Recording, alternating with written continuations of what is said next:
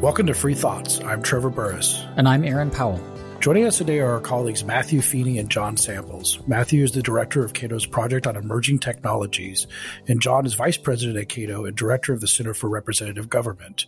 He was recently named to the oversight board for Facebook and Instagram, something we'll get to later in the show. But I'd like to start with Matthew. And John, of course, you can chime in. Why are big tech companies censoring conservative viewpoints? Well, I suppose it depends who you ask. I would say that, and as I've written at the Cato blog and elsewhere, that I'm actually somewhat skeptical of a lot of the claims that you hear from conservative activists that their accounts or their views and their content are being systematically taken down by so-called big tech. When people say big tech, they usually mean these California-based companies such as Twitter, Facebook, Google, YouTube. And despite the fact that I might find a lot of these claims unconvincing, I nonetheless think that it's interesting that these claims are being so pronounced these days.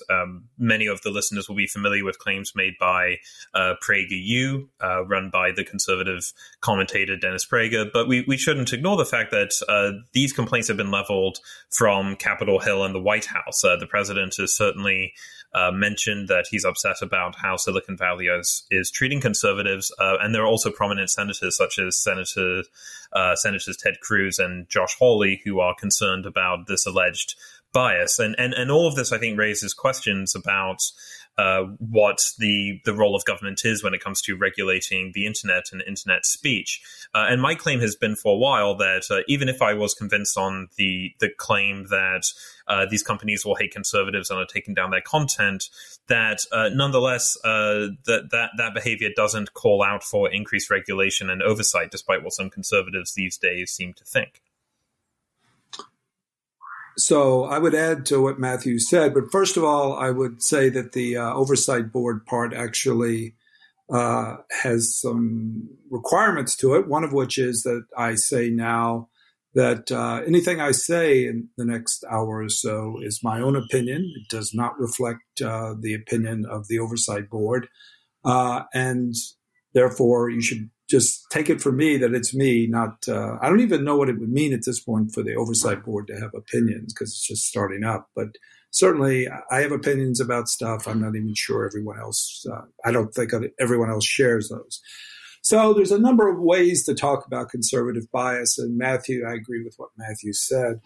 One thing I keep coming back to, I think part of it's anecdotes and experience, somebody gets something taken down. Sometimes it's an error and it's put back up immediately.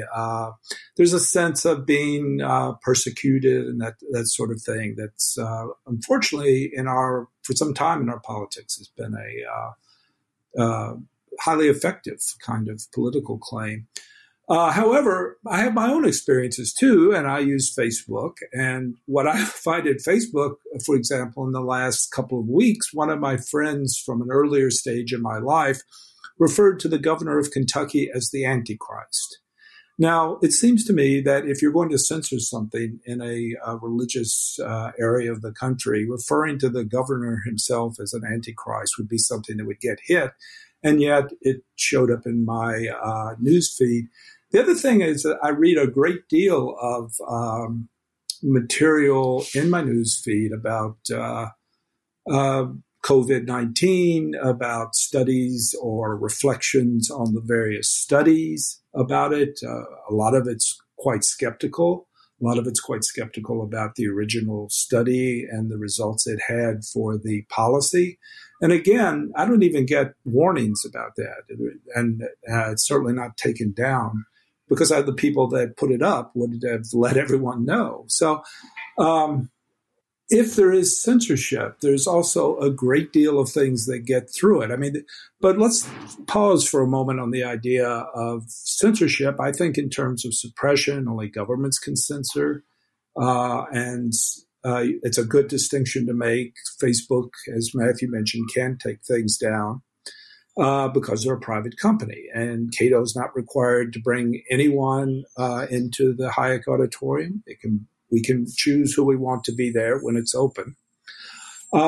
So there's all of that. And I think actually there is certainly a reality that Facebook can do what it wants to. But I think they also, for business reasons, want to have as many people on the platform as possible. So they have to have content moderation to achieve that goal.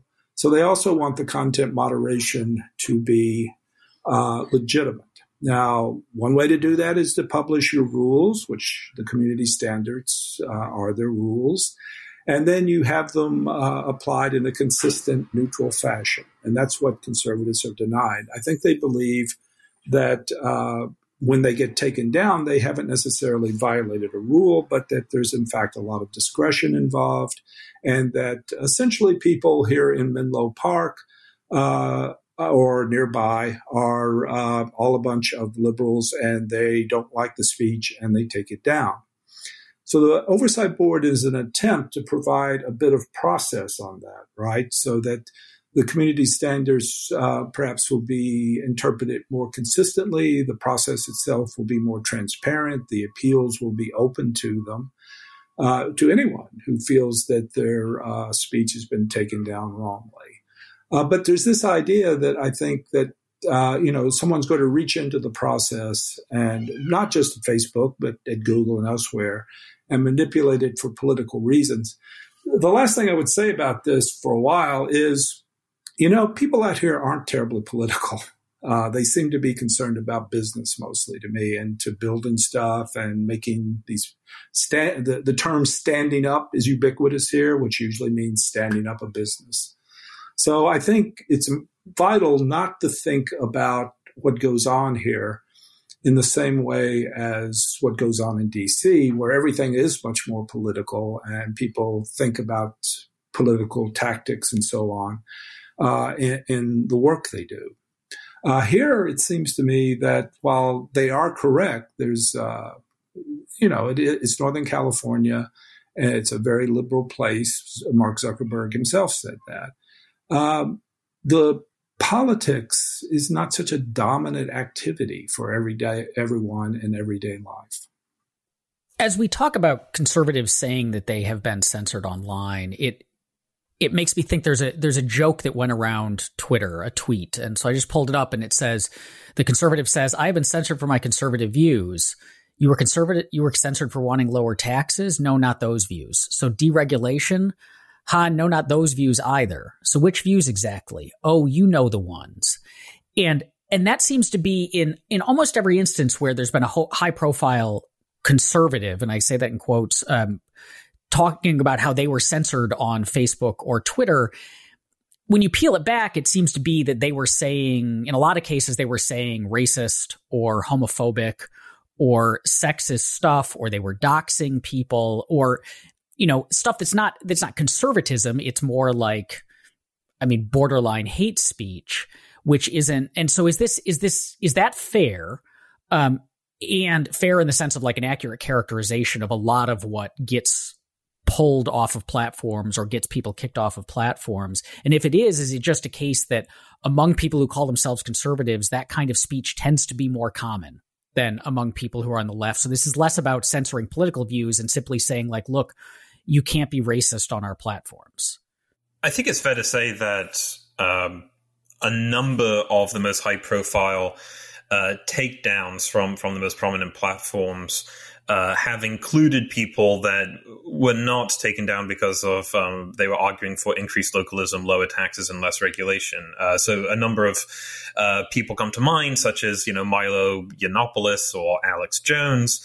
And when I think people hear these kind of voices, they don't think of libertarian economics. They think about derogatory things said about minorities as well as conspiracy theories. Now, I think Aaron's made an interesting point, which is you can take a look at that and think it's saying something kind of interesting about modern conservatism, that modern conservatism is so broad that it includes people who make these kind of pronouncements and claims. However, something I do want to stress, though, is that the left has their own version of complaints about these companies too. When I talk about this to Cato interns and other students, I cite a letter that the World Socialist website sent to Google saying that Google was systematically taking down left-wing and socialist views. There have been complaints about Facebook and its treatment of Black Lives Matter and other groups. And I think that reveals something kind of interesting, which is that it's easy to spot perceived bias or discrimination when you're on the receiving end of it. But importantly, I think we should stress that these companies are put between a rock and a hard place here, which is the more they try to explain how they go about making these decisions, the more opportunities their critics have to criticize them. But of course, the less they talk about this, then they're accused of not being transparent. And I think even if, Aaron mentioned hate speech, even content or rules that you would think everyone would agree to can raise difficult issues. So one brief example, and then I know John will want to jump in, but if we were all sitting together and trying to come up with a new website that was going to compete with Facebook, we might say, well, we want it to be family friendly. We want as most number of visitors as possible, but we don't want pornography or beheading videos or things like that. So let's come up with a guide for content. We might say, well, let's ban images of nude children. And I think most people instinctively think, yeah, that sounds like a good policy for some kind of Facebook competitor. And you implement the policy. But then I'm sure listeners and all of you will be familiar of that photograph from the Vietnam War in the wake of a napalm attack of the children running to the photographer, and one of them is naked. I think it's fair to say it's one of the most famous images of the 20th century. And this isn't a hypothetical. Facebook was tasked with dealing with this issue, and initially, I believe that the photo was taken down. So more than anything, I try to stress to people that content moderation is hard, and that even good-sounding rules can result in gray areas, and ultimately decisions have to be made.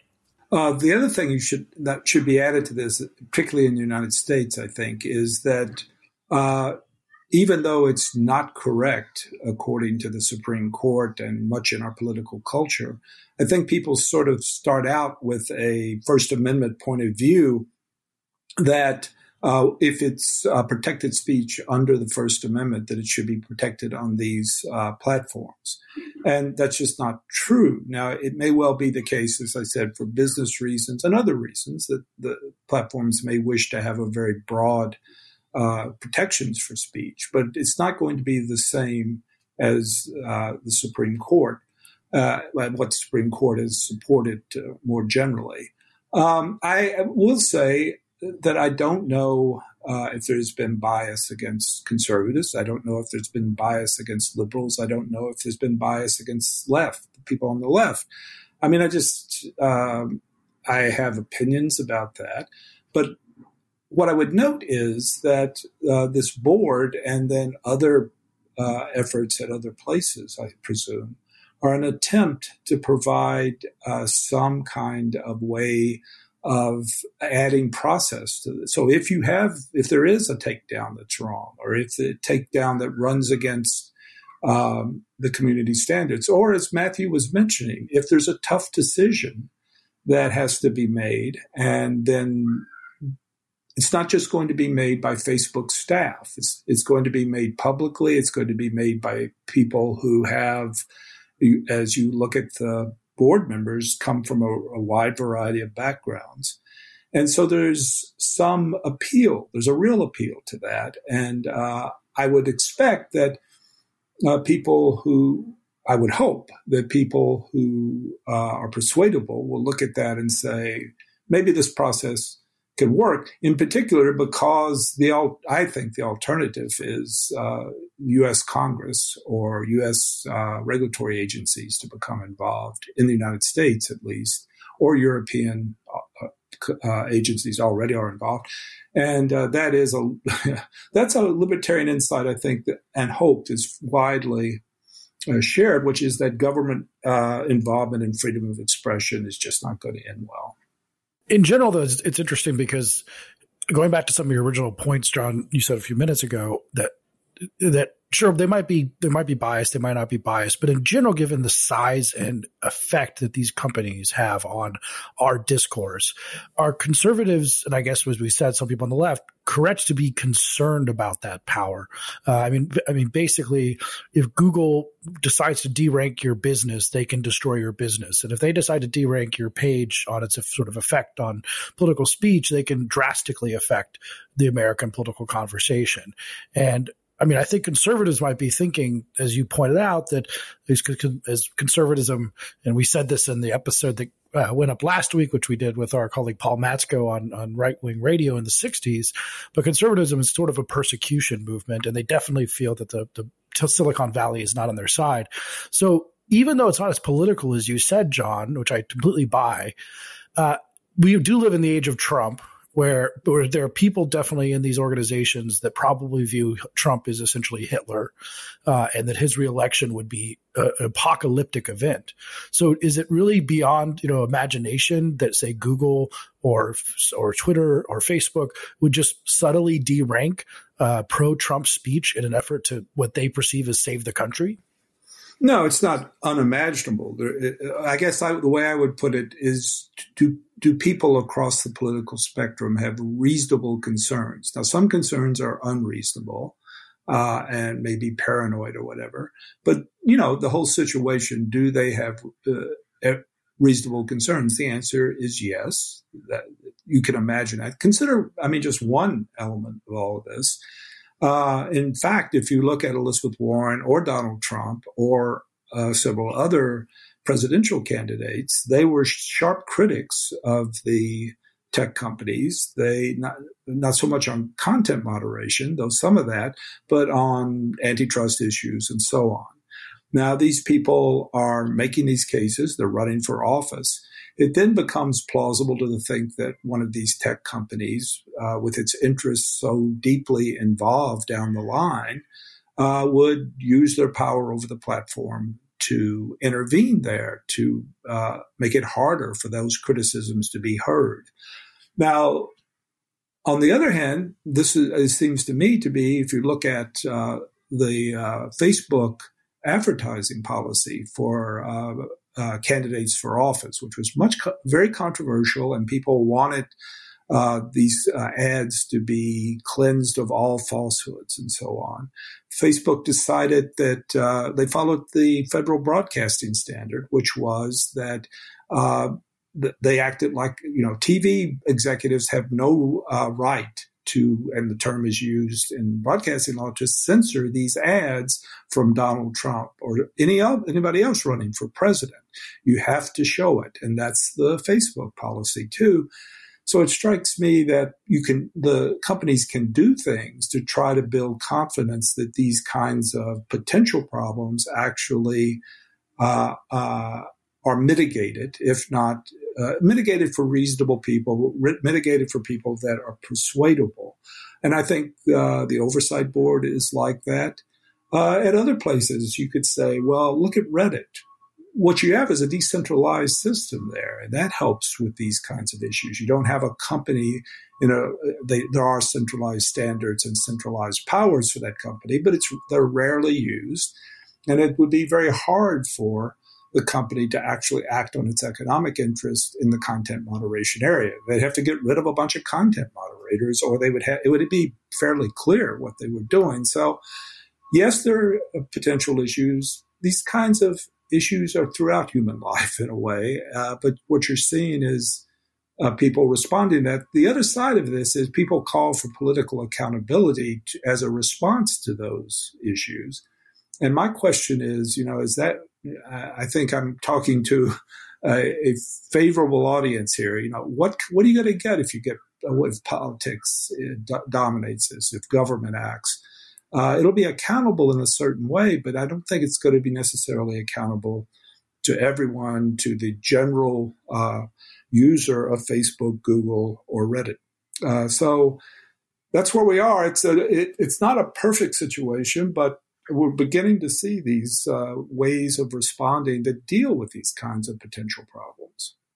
As we've said, it sounds like lots and lots of people across the ideological spectrum and lots of people in Washington have grievances, have aired many grievances about these tech companies and platforms and censorship and imagined censorship and so on. And the thing that they all seem to point to is Section 230, which is to blame for everything wrong with digital speech. So what is Section 230, and should we get rid of it? I'm happy to take this, but I'm sure John will be able to fill in the gaps that I miss here. So yes, as Aaron pointed out, the piece of legislation here that is often cited is Section 230 of the Communications Decency Act, which was passed by Congress in 1996. And it's, I would say, widely cited, but often misunderstood. And I think the best way to understand it is to understand what came before it and why Representatives Chris Cox and his colleague, Representative Ron Wyden, felt the need to write it. As the internet is developing, there might be some listeners old enough to remember some of these names. There were internet service providers like CompuServe and Prodigy and AOL. And as they were developing, there were numerous fora, bulletins, newsletters. You could subscribe to a bunch of these, as well as take part by offering content. And I suppose it was only a matter of time before there were allegations of defamatory content and who was responsible for that.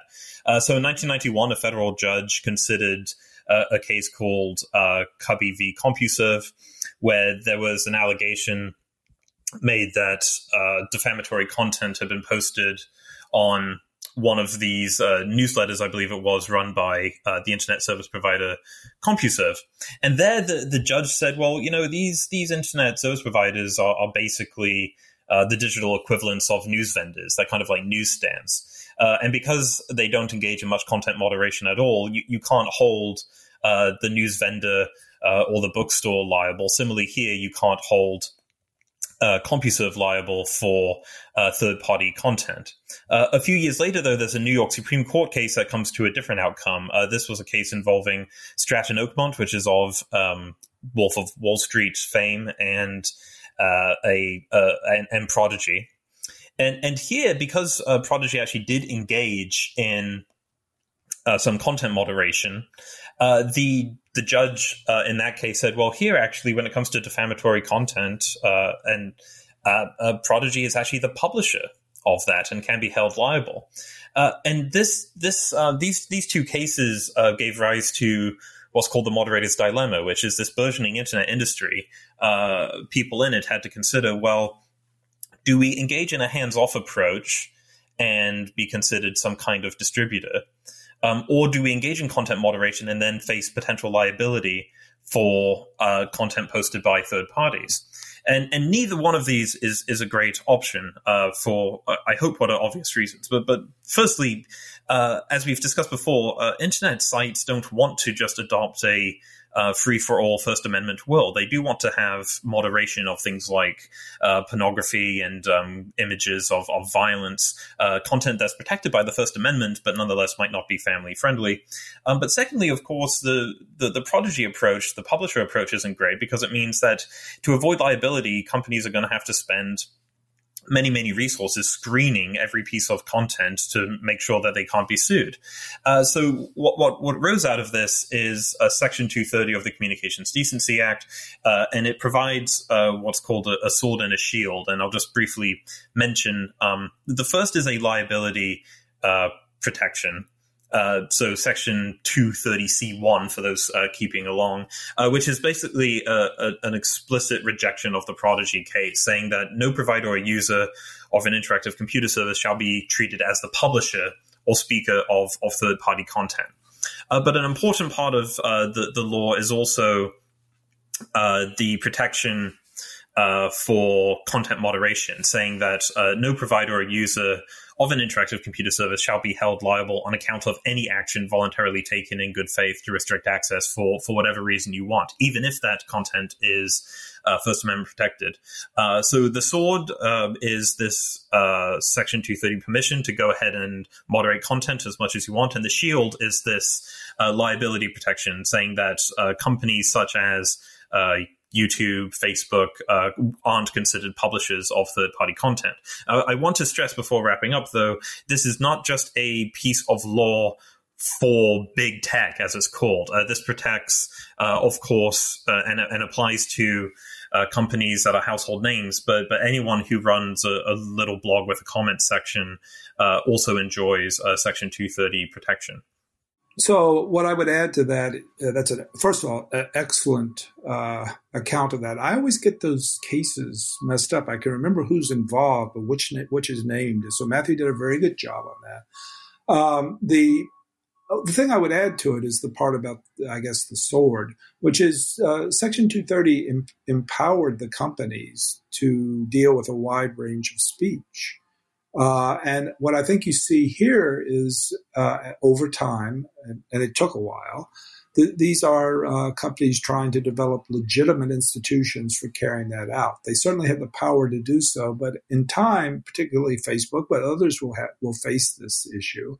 They wanted the wielding of the sword, they wanted it to have a certain amount of legitimacy. And so and the great thing I hope to see with that is a kind of Hayekian process of trial and error and trying different kinds of institutions, not just at Facebook, but at other places also. So we can learn something about how to do this process, which is actually somewhat new, I think, in the history. So the great threat to that, I would say, and it'll be no surprise to the listeners of this podcast, I'm really, I don't want to see government regulation coming in and having a kind of effect of creating only one model, even if it's a Facebook model, even if it's the oversight board. I don't want to see one model imposed because people are negotiating with regulators. And I think that is something we really need to keep in mind, in part because the people that usually worry about regulation are maybe not going to be represented in policy discussions about these kinds of issues. There's a book by Jeff Kosseff called 26 Words That Created the Internet that is about this Section 230. And it's an interesting title, though, because it's a very strong statement. What does the Internet look like if this 230 had never been created? Yeah, it's a good question, and I think Jeff's book might be the victim of this publisher tendency to try and come up with catchy but maybe inaccurate headlines. But here, I think actually the headline's fairly accurate. The 26 words that Trevor alludes to that are the title is Section 230C1 basically, and what the internet looks like without it is an internet where social media as we know it doesn't exist, in part because there are there aren't enough resources to screen every single piece of content that is uploaded to these websites. Just for example, last I checked, it was something like, I don't have the exact citation in front of me, but when I was last looking at this, I think it's accurate to say that something like 400 hours of footage are uploaded to YouTube every minute or something like this. Even with billions and billions of dollars, it's just not conceivable to curate that content before it goes live in a feasible way. I want to stress that there are some scholars out there, Jennifer Huddleston, who with her colleague at the time, Brent Scrope at Mercatus, did write a paper arguing that something like Section 230 might have emerged absent it being passed. And that's an interesting hypothesis, but I think it can be criticized. But if you want to think of a world today without Section 230, just imagine a world in which a internet company or anyone who hosts content on the internet could potentially be held liable for content they don't post. So Reddit would not exist, basically. Yeah. So there's no YouTube, there's no Twitter, there's no Facebook. And look, you can have criticisms of all of these companies, I'm sure, right? But I think, and Lord knows that I have my concerns with some of these companies too. But I would say that what we've experienced in the last couple of decades with the emergence of the internet, and especially the ability of people to access it all over the world, is a revolution in speech that it hasn't been paralleled since the invention of the movable type printing press. It's an incredibly liberating force, and I think we should be aware that these companies will sometimes make mistakes with their own content moderation rules. But Section 230 may upset some people, but I would argue that it's far better than any alternative I've seen. So I would add to that point Matthew made, which is we talked about bias, we talked about suppressing speech. But what needs to be kept in mind by everybody is whatever, I think we'll have a legitimate process. In the big picture, the amount of speech that is actually controversial in terms of community standards, the work of Josh Tucker at NYU has shown this, is really immensely small. So even if the nightmares are right, it's going to be a relatively small amount of speech that's affected. And we will hope it will be legitimately taken down because it violates the community standards. But there's all sorts. Gatekeeping is not going to return in any strong way. It's going to be very much at the margins of these platforms. And you're going to have again, I come back to my own experience. My friend from childhood, he's on there. He's talking about churches being closed in Kentucky. He doesn't like this because of the COVID regulations, and that the governor is the Antichrist. I mean, he's getting his say, right? And we're still going to have a fantastic. My concern is that one of the reasons I'm engaged with this oversight board is we get a lot of benefits from that. This is new and great, and we've got to deal with the cost, or you're going to get a lot of government regulation that I think will really take away a lot of the benefits. I just don't trust that kind of process for dealing with freedom of expression. I want to ask about something that, just to clarify again, because if you read Matthew's work in particular and follow him on Twitter, Matthew loves all the myths about Section 230. They're his favorite thing on the planet, but it's probably one of the biggest ones is a subsidy. So it's called a subsidy by people like Josh Hawley and I think Ted Cruz. What is that argument, and is it correct? Well, thank you for making me sound like I'm really fun at parties, Trevor. He is fun at parties. I can attest to that. I do have real hobbies, I promise. Yes. So anyone who's been paying attention to this will know that there are a few persistent myths about Section 230. One is that there's this big difference between platforms and publishers. But the one that Trevor cited is, I would argue, probably the most clever. And I hope, maybe hope's the wrong word, but I wouldn't be surprised if whoever came up with this enjoyed some salary bump. There is a argument that you'll hear, especially among those on the right, but sometimes on the left, that Section 230 is the equivalent of a government handout or a subsidy. And the argument goes something like, absent Section 230, these companies would have to spend millions, if not billions of dollars so far on litigation. And because of that, because Section 230 protects them from that process, we should consider Section 230 a big government tech industry-friendly subsidy, which I think is a clever turn of phrase, but I think it's mistaken for the obvious reason. I just take the approach that you can look up subsidies in bills and budgets where they are outlined item by item of who's getting what. But secondly, and one of the reasons I talk about this is it's not the case that absent Section 230 that Twitter and Facebook would have to spend a lot of money on court cases. It's that it wouldn't exist. And I think you can actually make the argument, and actually I think the liberal argument that others have made, which is that, look, Section 230 actually is a rather, if you think about it, a rather conservative piece of law in the sense that it just says, look, you're responsible for what you post. So it doesn't get rid of, libel law, or it doesn't get rid of any of the content people are worried about. If you post illegal content or if you defame someone, you certainly can get in trouble for that. Section 230 doesn't change that. You are responsible. And I think that's probably the right approach to have to it. But nonetheless, you'll still see many people making this kind of argument. So I'd like to make a point that's a little bit follows. It's about Section 230, and it's for libertarianism.org podcast. You got to say something positive about it and hopeful for libertarians. And here's the point I would like to make. think about Section 230 and compare it to broadcasting law. So broadcasting law comes around and it's about radio in the 1920s.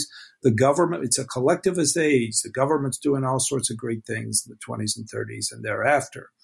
So it was very possible in the 1920s for the government to say, look, we own the airways and these airways have to be regulated to make them work in the public interest. And so you end up with the fairness doctrine and various things, but you end up with a heavy regulation of broadcasting and all sorts of problems that go with that.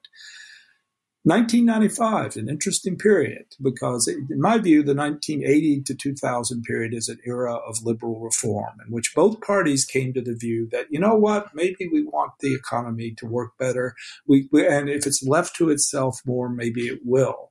And so instead of claims to own the internet by the government or claims to have heavy regulation of the internet by the government, compared to the 1920s, what you get is Section 230. And Section 230 says, well, we want the internet to really develop, and we want to take away some of the claims that we want to have a nice framework so that people can create these companies and can do what they want to on there within the normal responsibilities of defamation and so on that Matthew mentions.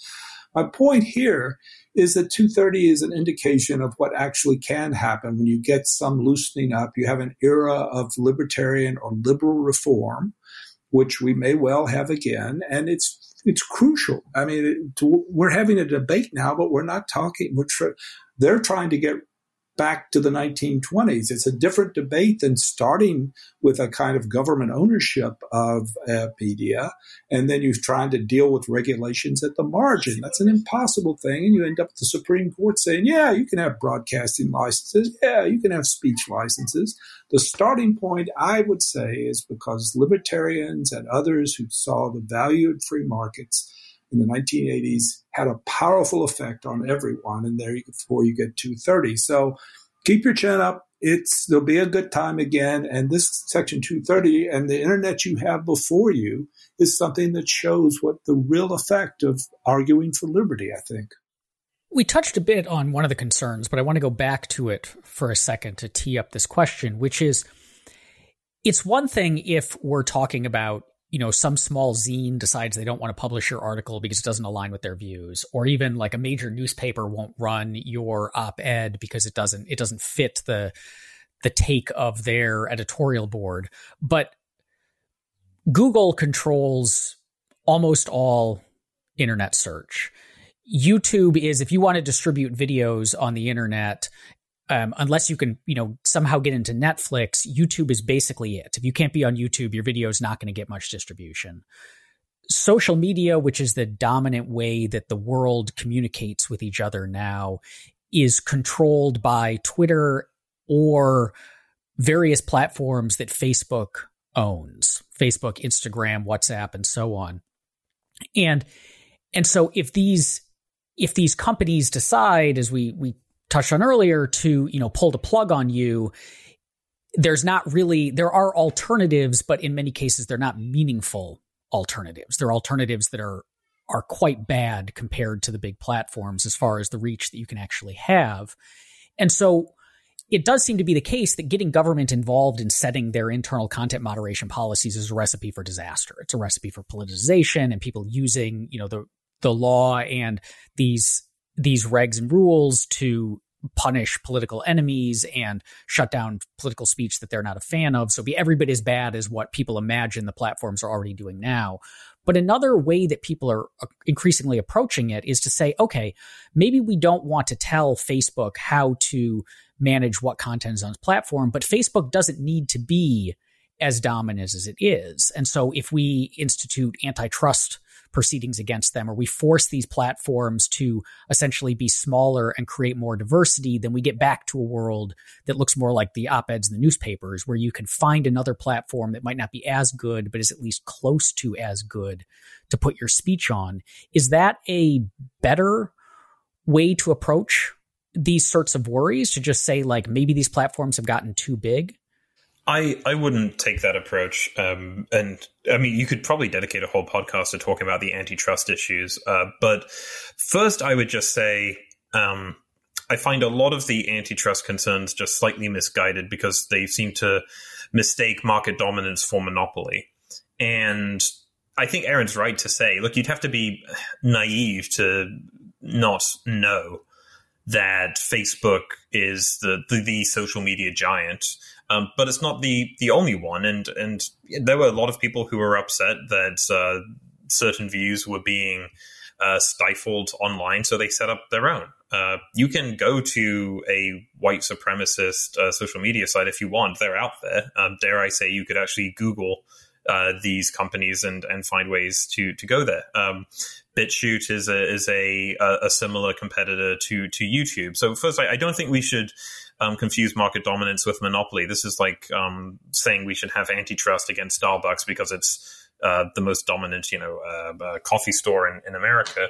But more importantly, I think it's fundamentally confused because Facebook is competing with Google. These are competitors. This is a market that you have to think about how these companies are making their money. If you're worried about content moderation, though, let's accept that, yes, they're monopolies and there should be antitrust. It takes certain resources to do content moderation at scale, and we should anticipate there to be more mistakes if these companies don't have the same resources they do now.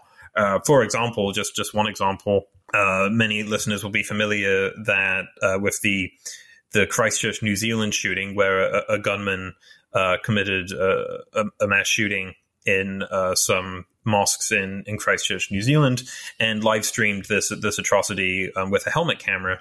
And of course, social media companies all over the world were rushing to try and take this content down. And of course, there were false positives in that. I believe it was someone at YouTube, I think it was, who said we were just willing to embrace false positives to get this video down.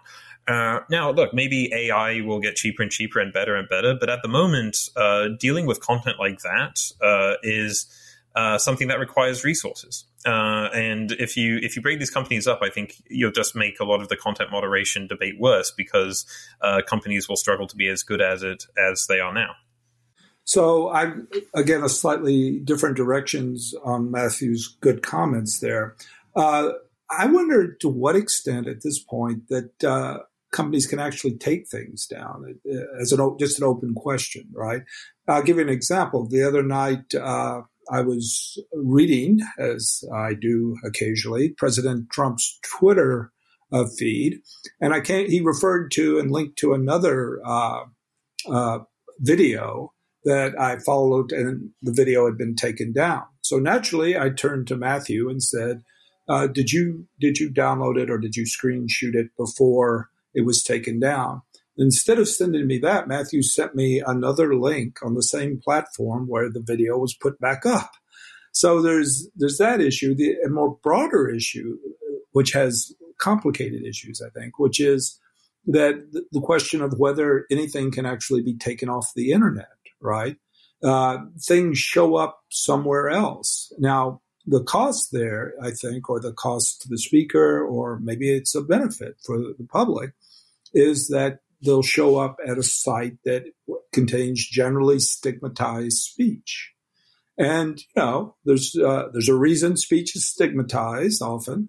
And that is something, what would worry me, though, is the false positives, because I know of one case at the beginning of the pandemic that was up on Twitter, I guess, and was taken down and ended up on a site that is somewhat plausible, somewhat legitimate, but also has conspiracy theories. And therefore, in moving from Twitter to this site, there was a real stigma attached to the piece. And I think a lot of people thought, this is probably incorrect or inexpert or whatever, but it's not speech that should be suppressed.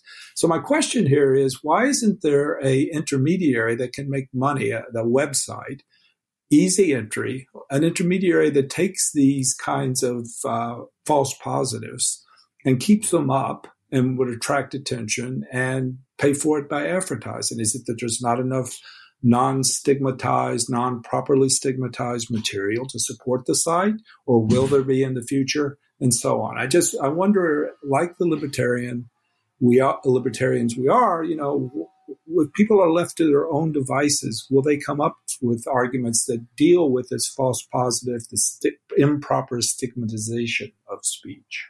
A thought occurred to me while John was speaking, as sometimes happens, and I think this is an interesting question for liberals to consider, and we're, of course, at Cato, part of the liberal family.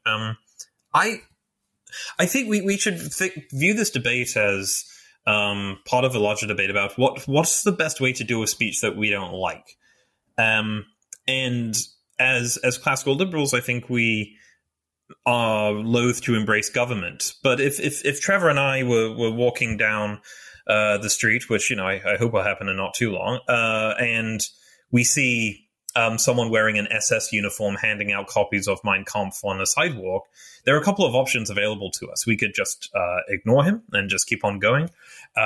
We could stop to debate the Nazi. We could try and shame the Nazi. We could take photos and send them around to try and make it dangerous for or unpleasant for the Nazi to speak out in public. But what we couldn't do is call the cops. As long as this Nazi is standing on a public sidewalk, he's not engaged in anything illegal. Not in America, at least. I think you could do not in the United States, yes. This would not be happening for very long in parts of Europe, that's for sure. Now, if you were an atheist, say, and you walked into a Christian bookstore with copies of The God Delusion or whatever and started harassing customers, there would be absolutely no legal issue whatsoever for the shop to say, look, get out of here. And I think we have to mention the fact that a lot of people, I think, mistakenly think of Facebook like the sidewalk, not the Christian bookstore. And that's a problem that I think we need to address and be better at clarifying. But nonetheless, that you'll see some people saying, yeah, but maybe people should be more tolerant of views they don't like in private platforms. And look, that's But what I wish people would appreciate is that people are going to come to different decisions about that. Some people are more tolerant of people who disagree with them than others. And I think John's right that there does seem to be an opening perhaps for some kind of intermediary, although the inner economist in me thinks if there was such an opportunity and demand, it would have happened already. So there's probably a reason why not, but that's something to consider. John, I have a question mostly for you, but Matthew might want to weigh in, given that we've worked on campaign finance issues for a while and you for much longer than me. And we wrote an excellent book on campaign finance, and now you're working on this content moderation stuff. In general, like in your career, kind of looking at political speech and how this stuff sort of works together, these people's viewpoints on political speech, how does this current debate regarding internet and social media platforms sort of relate to philosophically to campaign finance debate and the work that you've done on that? So the crucial distinction here is the fundamental one we've discussed, which is campaign finance always involved fairly increasingly intricate regulations of the spending money on speech that had the tendency to suppress speech or to censor speech, actually. This involves private companies, and so that's the sort of gate that I think of as mattering. Once it's private, the things change. I will say there are some cultural matters, I would put it, that in my career up till now have concerned me. And I will mention two of them from, as Matthew properly says, a liberal perspective.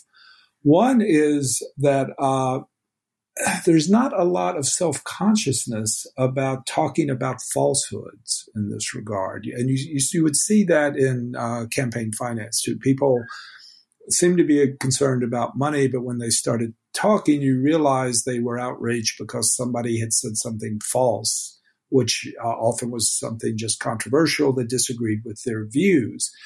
In this context, because there are no First Amendment protections in the private realm, people feel free to talk a great deal about falsehoods. Now, I think the actual distinction here it was for somebody like Mark Zuckerberg is the difference between hoaxes and conspiracies, outlandish conspiracy theories, and then other political speech that's controversial.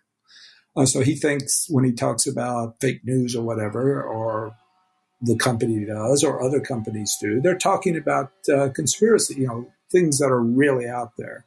But I think the conversation drifts, and you can't really tell what's being talked about and what's being talked. Everything that's false or that someone deems as being false, and all of the misinformation. Too often, I think, in my experience at least, what I find a little troubling is that people talk about these matters of speech in ways that don't recognize that, there's a speech element here. We're talking about something that, it doesn't have to be protected in every instance, but it's something very valuable. It's not just that the companies or anyone is supposed to go around getting rid of false stuff, because there's not I would like to see more self-awareness from everyone that I might be wrong. The stuff I think are lies could be not lies, right? Or at least could be more controversial. So that's part of it. You saw that. The second thing is the kind of bleeding and slippery slopes involved in speech here. Again, you see that, and again, I'm talking about my own opinion and not the oversight board or Facebook. But in general, I would like to see more awareness of the dangers of legislate or having community standards or whatever against hate speech, right? Certainly the companies are well within their powers to drive it off the platform. But then the question becomes, where are the borders? What are the lines to be drawn? And a bit more of an awareness of that these lines can be blurry. We can be on a slippery slope. And people aren't thinking 5 and 10 years down the line. What are these standards going to look like perhaps down the line? And we'll end up taking down speech that people right now would say, well, I don't like that speech, but I think it should be heard. And I should be clear about this. I'm not saying that the American Supreme Court standard is the right one here at all. I'm just saying that I think the thing you so often saw in campaign finance was money is not speech, right? There was no awareness that speech was even implicated. I think because of the situation after 2016 and because people became very concerned about democracy and authoritarianism and a bunch of issues, right? You were in a situation where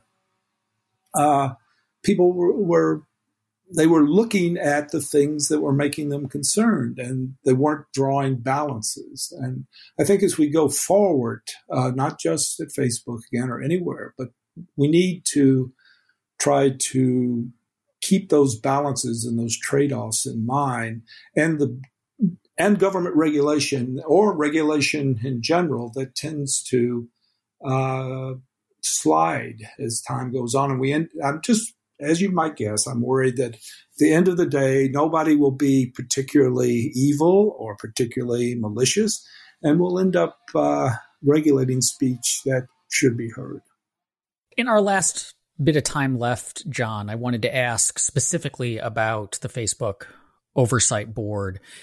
And so maybe you could tell us briefly what that board is intended to do, what you specifically as a member of the board will be doing, and then how the kind of philosophy that we've talked, the view of all this that we've just talked about for the last 50 minutes, what those kinds of ideas look like, or I guess the philosophy you'll use when you are making decisions as part of this board. So let me personalize this between me and you. You're on Facebook. Let's say you put this would never happen, actually, by the way, seriously. But let's say that you put something up and you turn around and it gets taken down. And you look and see it's been taken down. You're informed that it's been taken down because it violates the community standards.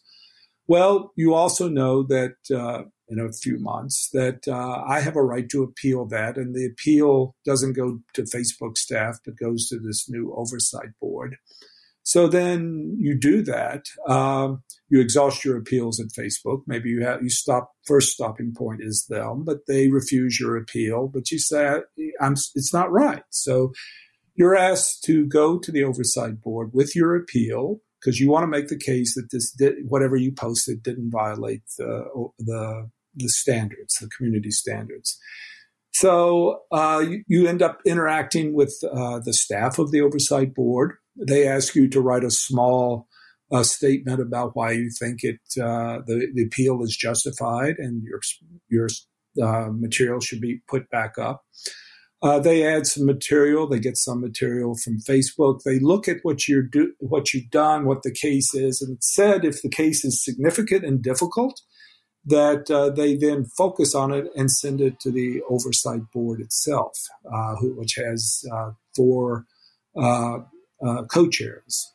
And ultimately, if the case is going to be heard, a panel of 5 members are chosen, one of which would be, in your case, from North America. So that might be me. Let's just say that these are chosen at random. There's 5 North American members. So there's actually, in your case, I would never be on your panel because I know you and I could obviously have to recuse myself. But if I didn't know you, you would get that, and then the decision has to be made by this panel of 5 members, whether in fact your material violated the community standards or not. Now, the interesting thing is that the hope is going in is that this will be a unanimous decision, that there will be deliberation that produces consensus. If there's a sort of thought that if there's dissents, that they will be included in that statement and perhaps answered, I would guess. So that would then become a kind of common law for at least Facebook community standards and how they are, and so if you were right and it was wrongly, your material was wrongly chosen, it'll be put back up, and perhaps also similar material, if it can be identified and it's technically possible, will also be put back up, depending on the situation. But certainly Facebook is bound by its agreements with us and by its agreements in setting up the board to recognize that these decisions are binding. The only other thing I would say is the entire board can review every decision, and if a majority wishes to have the material looked at or the decision looked at by another panel or changes made to make the decision acceptable to a majority, that too can happen. So you've got, the way I would put it, I was reading the pile, there's a lot of procedures here, right?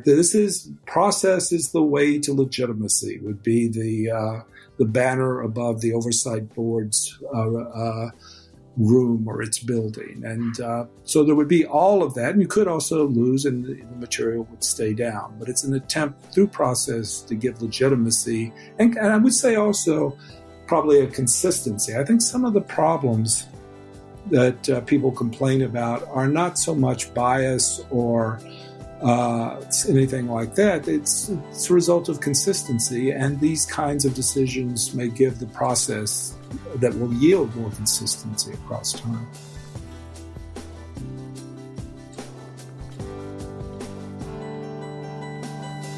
Thank you for listening. If you enjoy Free Thoughts, make sure to rate and review us in Apple Podcasts or in your favorite podcast app. Free Thoughts is produced by Landry Ayres. If you'd like to learn more about libertarianism, visit us on the web at www.libertarianism.org.